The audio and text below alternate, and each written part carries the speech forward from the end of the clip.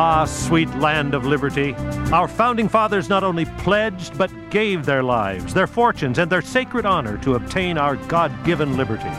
Now it's our turn. Liberty can only thrive if it's alive in the hearts of a freedom-loving people. I'm Dan Matthews, and I'm pleased to welcome you to Freedom's Ring. Here's our host and constitutional lawyer and minister, Alan Reinach. Welcome back to Freedom's Ring, one of the very important institutions in our nation that addresses religious freedom issues globally is the U.S. Commission on International Religious Freedom. We're getting a new director, and I'm very pleased to welcome my friend Louann Sabatier, Director of Communications of an organization called 21 Wilberforce, a religious freedom organization working on global issues. Welcome back to Freedom's Ring, Louann. Thank you. Let's start the conversation.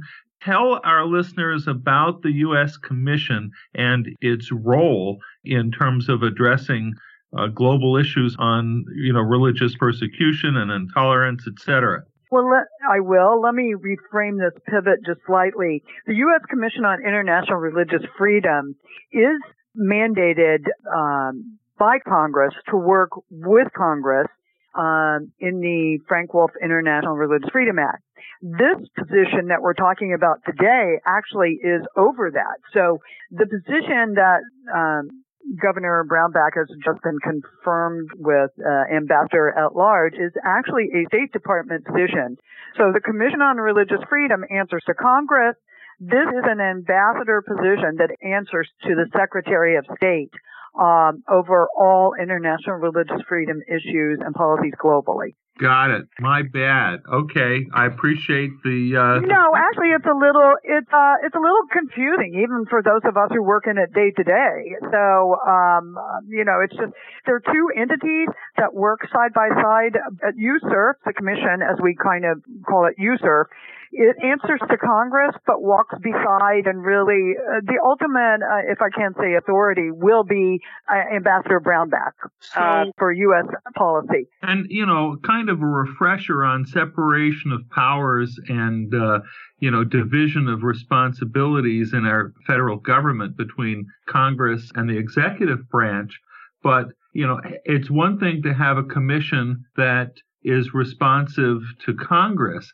Having an ambassador position as part of the Department of State, I think, is a very critical place for religious freedom to exist in the American government and in the sort of chain of command of power in our system.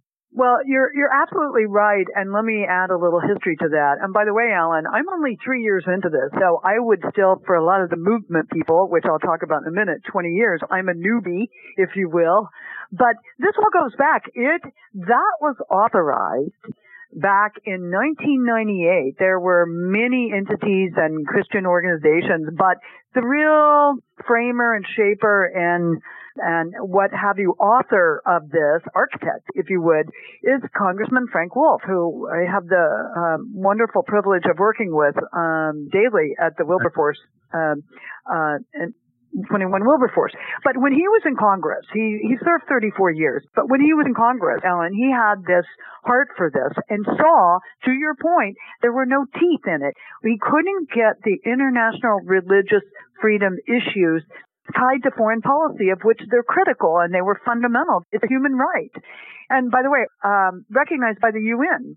So after many, many months, and I just can't tell you how many churches and people of faith were involved behind this, it was a movement. The first International Religious Freedom Act was signed into law, and that created the ambassador within the State Department. So what had happened, and I'll fast forward, over 20 years, it's 20 years old this year. So really, in the sense of all the history and ambassadors and how we've grown up as a nation, recognizing, even though our founding fathers and framers really saw it as a fundamental principle, it got lost throughout a lot of the way. So only 20 years ago did it become institutionalized.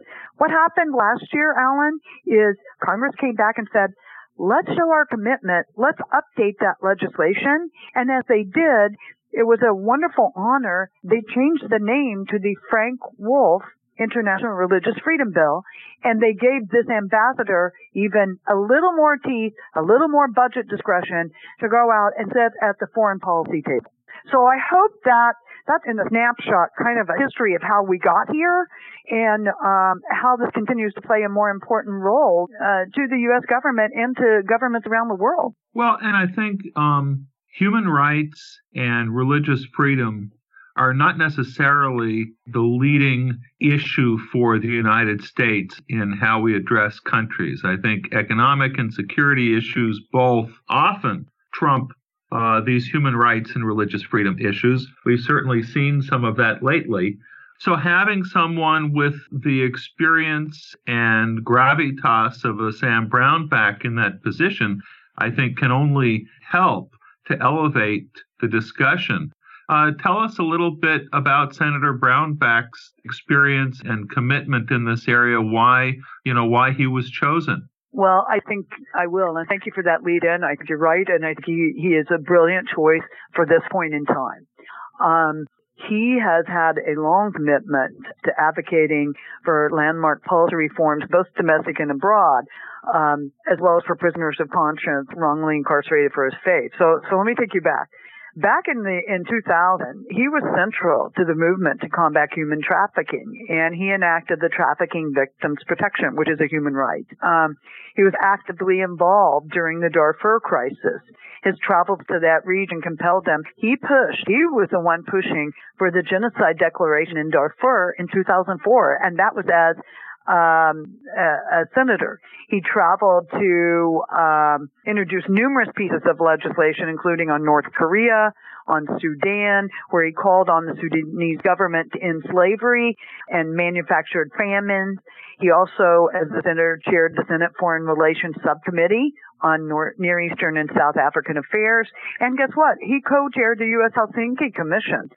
So he's long been a leader who not only understands the intricacies of Capitol Hill, but he has demonstrated a passion for this mission of the office that he's just accepted as ambassador for international religious freedom.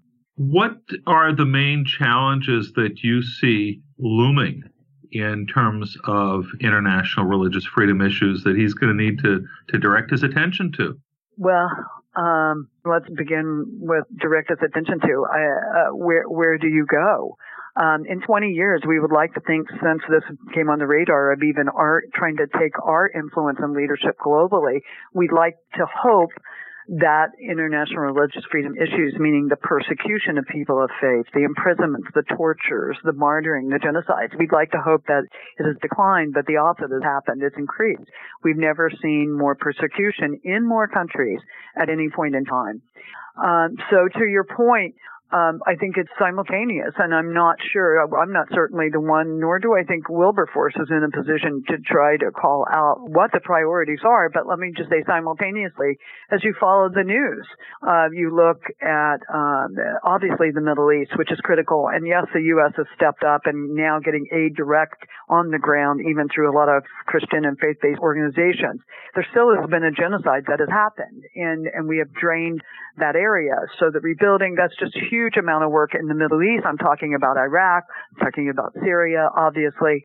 We have North Korea. While we look at the nuclear capabilities and the instability of that leader and that dictatorship, they are the number one offender in the world. North Korea is for human rights and persecution of people of faith. And you might say, how can they be of faith? The underground church is alive there. We look at China. You move to Africa. The terrorist organizations have now moved out of, not so much, they've changed how they operate and persecute and trying to go for the caliphate in the Middle East. They've moved to the northern horn of Africa. So we are looking at whether it's Niger, Chad, Nigeria. You have so many issues going there. Let's look at Eritrea, Ethiopia, Pakistan. You know, it sounds like it's depressing. It is. But we serve an awesome God, and we have a big faith, and even though I don't think that we ever will eradicate it, we certainly can look to bring a justice and a Christian compassion to that. So let me say this, though. one of the things, besides when you have all this multitude of things happening simultaneously around the world, and I encourage people to look at the Open Doors World Watch List, which is opendoors.org, just released their annual What's Happening in All These Countries. Easy to read, and you can follow it. One of the things, Alan, I believe, is because this ambassador now has a seat directly with more influence, supposedly, it's legislated, within the State Department, we're hopeful that the ambassador will be sitting down. So when they're talking about foreign policy, and to your point, the economic sanctions, the military options, that we will have more opportunity through Ambassador Brownback and the new expanded responsibilities to be part of those discussions. So I would think where the U.S. goes in terms of foreign policy, that the human rights and religious freedom discussions will go with it, if that would make sense. Well, I certainly hope so. And, somebody like Senator Brownback, with his long in the Senate and the respect that he has in the Senate, I would think would be well positioned to, by his personal qualities, be effective and influential both within Congress and within the administration. Look, it doesn't matter who's in the White House. There have always been concerns that religious freedom and human rights, get short shrift, take a back seat, whether it's a Republican or a Democrat in the White House. There's always so much more that we wish in dialogue, for example, with China, in raising human rights concerns. And, and you listed a litany of other countries as well, where there's so much that just boggles the mind. And I guess I have to put this in some perspective, Luann, because so many American Christians complain about how we have it over here.